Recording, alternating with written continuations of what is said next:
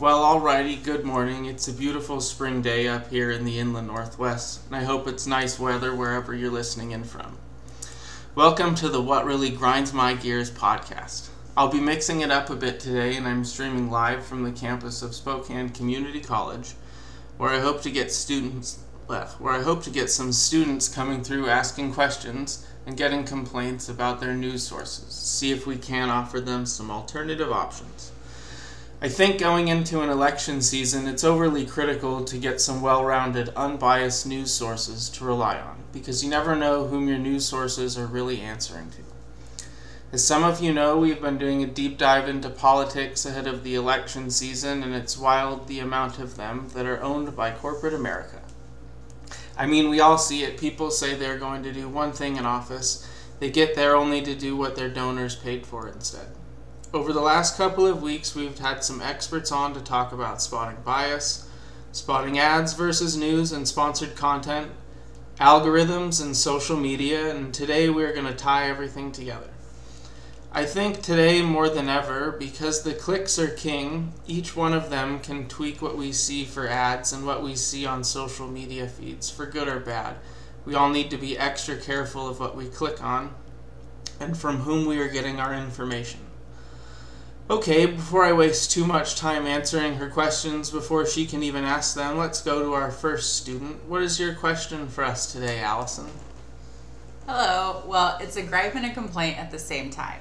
You know, I'm so busy with my workday at the hospital, I don't really have time to curate my news sources as much as I like, and I tend to stick to places like social media. But lately, I feel like too much of my feed has been coming through as sponsored content and advertisements. Even when I click on what I think is an article, it's just a couple of paragraphs littered in between what are just ads. And at this point, my social media feed does not even seem like it's mine anymore. Going into election season, I'm a little worried that I'm just going to be fed a bunch of excitement and everything I see is just going to be bought and paid for. Do you have any advice for me? You know, I've found myself with the same problem before, and it takes a lot of time and concentrated effort to keep your feed normal going into political seasons especially. Before I get too far into my answer for you, I would like to give a quick shout out to one of our sponsors, Zeynep Tufekci, who is a professor at Columbia University and a writer for the New York Times. She also provided some context for this discussion today. You mentioned you feel your social media feed feels like it isn't yours anymore, and I think that's really important to remember that our feeds are driven by an algorithm that is just trying to give us what we want, but those can be easily hijacked in order to show you whatever you want. But that algorithm should be able to show me 10 advertisements for different motorcycle helmets after I watched one video on YouTube? I don't think so. Yeah, and when you're just having a conversation with someone, I feel like my devices are listening to me and showing me any number of random things for me to buy. Sometimes it's just a normal conversation about my dogs, and then suddenly I get an advertisement for a new vet or some new dog toy, or I mention my cats and it's the latest and greatest litter box I scroll past on my Facebook. Yep, we've all seen it, and it's important to remember that these types of posts we see are being driven by a type of artificial intelligence that can be hijacked for monetary gain, and they are pandering to us just like the eye-level candy does for children at the grocery checkout. You mention something to a friend, and then suddenly the exact toy you want to buy your kid is right above your mom's happy birthday post on Facebook. I would like to quote Zeynep for a second and here, in the digital world, persuasion architectures can be built at the scale of billions, and they can target, infer, understand, and be deployed at individuals one by figuring out your weaknesses, and they can be sent to everyone's phone's private screen. So it's not visible to us, and that is different. And that is just one of the basic things that artificial intelligence can do. You see, we must realize that these social media sites, even though they may seem like public utilities or forums, are just companies selling a product. And as much as we would like to think that our social media sites are the product for us to use, we are the products they are selling to advertisers and the highest bidder. All these sites are stockpiling our information and selling that information for financial and political gain, and they really do not care about the wake of devastation they leave in their path. In a recent TED Talk, she explains that, quote, think of all the data that Facebook has on you. Every status update you've ever typed, every messenger conversation, every place you've ever logged in from, all your photographs that you've uploaded, even the messages you've typed and then deleted. All of that information is crazy. These sites really do not care about us, and they are going to be answering to the flow of money and not to us. We need to think for a second about the amount of money that lies behind ad revenue and how a large factor that amount of money is when making any sort of decision. I mean, think about it. There are unfathomable amounts of money being thrown at companies like Google, Facebook, and TikTok for advertising. That is why the clicks will always be king. The link between AI and targeted advertising, clickbait, and ad money is overwhelming. But that is not the only place where money is being spent on ads. Legacy media has a massive stockpile of money from everyone they have ever sold out to as well. And that brings us perfectly into the next question from our next student. This question comes to us via email request line. It says, "Hi, I'm an older student and I do not rely on social media as much as others of the younger generation does. I tend to stick to what you would call legacy media. I watch a lot of the news, I read a lot of newspapers, although now I tend to read it on my phone because it's cheaper and greener than getting it printed. I also watch my local TV news now more than the national news because I just feel like places like CNN or Fox or larger media companies like that just over-broadcast things. And as of late, I feel like they keep the negative news on repeat and everything is breaking news now. I feel like the larger companies now are so biased that one side gives you the right point of view and the other gives you the left point of view. Both of them leave out vital information. Honestly, I want to watch the news on those channels, but I also feel like I'm in an echo chamber because they just bring on people to confirm their own opinions and do not really cater to their viewers anymore.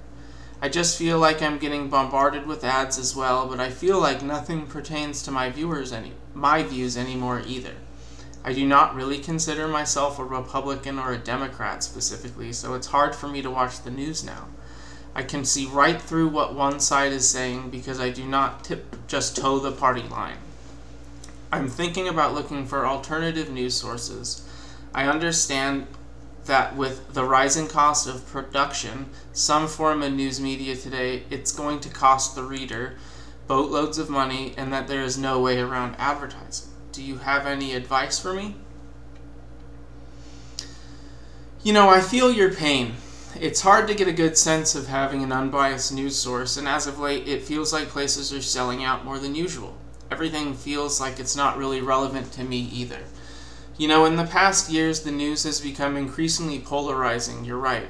It does feel like the traditional media sources are selling out to people other than their viewers, and that is because they are. I would like to thank the Pew Research Center for providing us with some information and statistics on exactly that issue. From their website, they are a, quote, nonpartisan fact tank that informs the public about issues, attitudes, and trends shaping the world. We conduct public opinion polling, demographic research, content analysis, and other data-driven social science research. We do not take policy positions. You mentioned that you get your news sources from legacy media, but those are amongst the worst offenders when it comes to advertising. According to Forbes, almost 70% of the revenue collected by legacy media companies comes from advertising, while a mere 30% comes from their consumer base. So it is no wonder why you feel like nothing relates to you anymore. When companies are indebted to their advertisers and rely on their money to pay people's paychecks and keep the lights on, I would not expect that content they are putting out is necessarily relevant to their viewers anymore.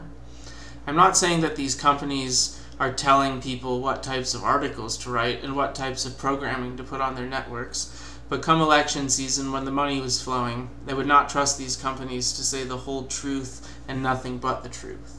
This is sad because real journalism should be about finding out the truth is for the good of the people. They should be on a political aid for people to find out information, not some form of propaganda to sway political opinion. Because we have also heard about how social media algorithms can be hijacked during elections to sway the vote from Zeynep in her TED Talk as well. So it does not surprise me that the newspapers and television news could be bought and paid for during election seasons. The worst part of it is daily news and local television news were the worst offenders in that study the Pew Research did.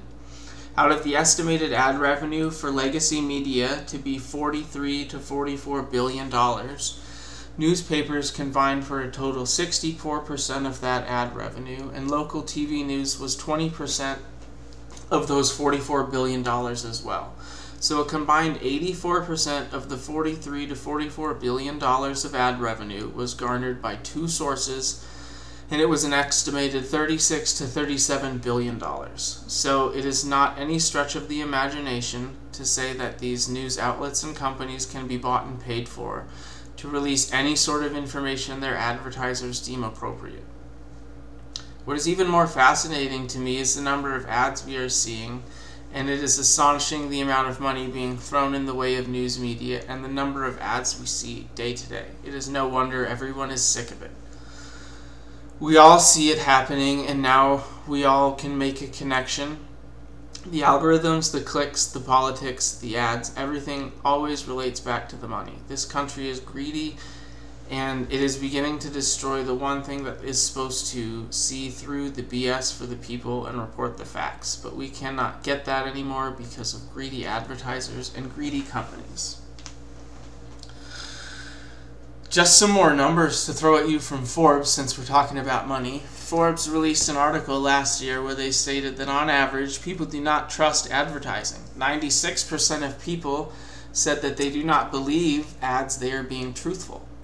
That being said, they also talked about ad fatigue and how even though they are determined, the majority of real customers actually don't need any advertising to make their purchases. The average American sees around 4,000 to 10,000 ads every day, and that 51% of people said the ads didn't even seem relevant to them anyways. So that means people are seeing an average of 2,000 to 5,000 ads a day that don't mean anything to them. Meanwhile, they do not believe the BS being sold to them on the news anyways. So that begs the question, who are these news sources really coming to the aid of? Because it's not the people of the United States. You know, it's really shocking when you look at the numbers, and then again, it really doesn't surprise me that you feel the way you feel, because these companies have no reason to give you what you want, and they're going to continue acting the way they are. Because their subscriber base of people like yourself are slowly leaving and finding other sources. These places are only going to become more held tightly by the grip of capitalism and anyone with a large enough check. And this is a wonderful place for me to transition into why independent media in this country is growing and why everyone needs to start curating their news sources from a variety of independent media sources like podcasts and places like Substack. Hi, I'm a younger student. I'm 19. I exclusively get my news from outlets like papers and television, but like mostly online sources. I would say that most of my time is spent on my phone, so I do a lot of listening to things in my downtime. Most of the time, if I hear about something that piques my interest, I will just investigate that myself more. It's just so much more accessible to me, and I almost pay nothing for the content itself. Usually the charge is through whatever platform I am using for their premium service, because I like to block out as many advertisements as possible. And if that costs me a few dollars every month, then I am okay with that. I can completely filter out everything. I do not want to show up on my feed, and the ads that most of the content creators have doesn't seem to bother me at all. I don't really have a question. I just wanted to share my thoughts. Well, thank you for that. That brings up a few good points. It's astonishing what the cell phone has brought about, isn't it? Just all the diverse ways we can communicate and access content and information at the click of a couple buttons on our screens. It still just blows my mind and I grew up alongside them. I can remember when my father had a pager for when he worked at the aluminum mill here in Spokane. The rise of the cell phone has brought about so much in the form of news media. It's mind-boggling the amount of content that is out there for people to access, most of it being free or being small but reasonable paywalls. NPR and Edison Research did a study that found out over the last year or so there's been a tremendous increase in people like you. Someone who gets their information from spoken word audio, things like podcasts. Almost half of the United States listens to some form of spoken word audio every day in the last year or so. And also, among the age demographic 13 to 24, that there has been an incredible increase of 214% that listened to spoken word audio. I think the advancement in mobile technology will only increase these numbers in the years to come, but on top of more people listening to them in their own time, a lot of teachers have begun to implement them in their classrooms and into their curriculum's teaching material. There are so many podcasts out there done by real professionals that you can get a behind-the-scenes education whenever you really want.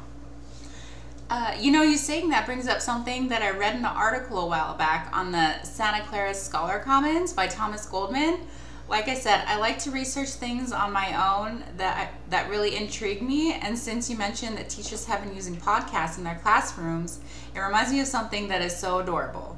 A lot of kids have a tough time paying attention in school, and they tend to drift off and daydream or just not really pay attention or care. So what some teachers in schools have been doing is creating custom podcasts for children to listen to while they do some sort of activity, like going on a walk. That is so cute, and that really goes to show you that thinking outside the box can create some cool programs to get kids to pay attention to the content a little easier. I know I was one of those kids growing up, and I had a really hard time in school. I probably would have really thrived in that kind of environment. It does not have to be the traditionally published podcast we are all thinking about. It can be as simple as just some recorded audio for your students. But on the topic of ads and podcasts, I tend to find that their advertisements do not really affect me at all either. I'm not bothered by them at all. Honestly, most of their podcasts or services advertise, I'm inclined to give a try. In fact, there have been a couple of studies done on this recently, and the results are fascinating. One of those reports came out from a podcasting friend of ours called Sounds Profitable. They are a group of companies that informs on the business of podcasting with reports and some of their own podcasts as well.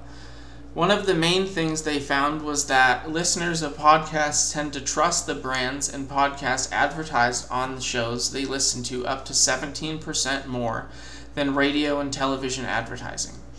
More than half of the people, 61% to be exact, also said that the ads on their favorite podcasts seem to be more relevant to them as well. From personal experience alone, I can tell you I think that is pretty accurate. I think podcasters tend to curate their advertisers to fit their audience a lot better than TV and radio do, because they aren't really answering to them. They're answering to their own consumers. And that is really how it should be. Bias is already a problem in terms of politics and the news, and we get it daily, and I think that we shouldn't have to deal with the bias being thrown in from advertising money as well. When corporate and political giants just throw money around, I think it tends to just all around ruin the platform, and really it just instantly takes away credibility and authenticity in my eyes. I think we are seeing a huge shift in how news works, though, because it isn't just the consumers that are tired of the way things are going. Journalists are also leaving their legacy media partners in vast amounts and heading for more independent places to publish their work. Nobody likes answering to people just because they throw money at an ad spot, and I think these journalists are finally tired of their integrity being violated because of financial gain. In fact, there was an article from the Hedgehog Review called Stacked Deck that talked about this not too far back. It was pretty much explaining that journalists are taking on the same approach as independent podcasters, in that they are banding together to create an independent and news outlet called Substack, where individual consumers can create a news report just for them. Most of these writers have a standard fee, or they are free with some advertising. But then again, people tend to relate to and like the ads that are set out on the platform as well.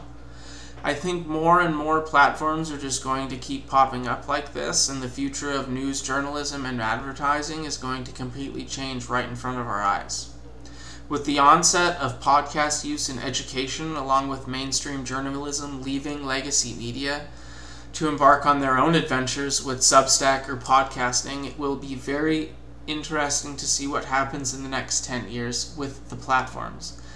I think that advertising will eventually change for the better, and that this onset of podcasts and independent journalistic outlets having ads that are more trusted and acted upon by their consumer base is going to force the corporate giants to either get rid of their advertising money that no one in their consumer base wants, or that they are just going to eventually go away and a new form of news media will take over. And I think all of us need to do our part to express our thoughts on the way that our chosen media outlets and journalists advertise, and let them know when they step out of line. Otherwise, this is just going to continue to cycle of oppressive advertising money ruining the news. All right, thanks everyone. That's all we have time for today. We hope you can join us next week on the What Really Grinds My Gears podcast.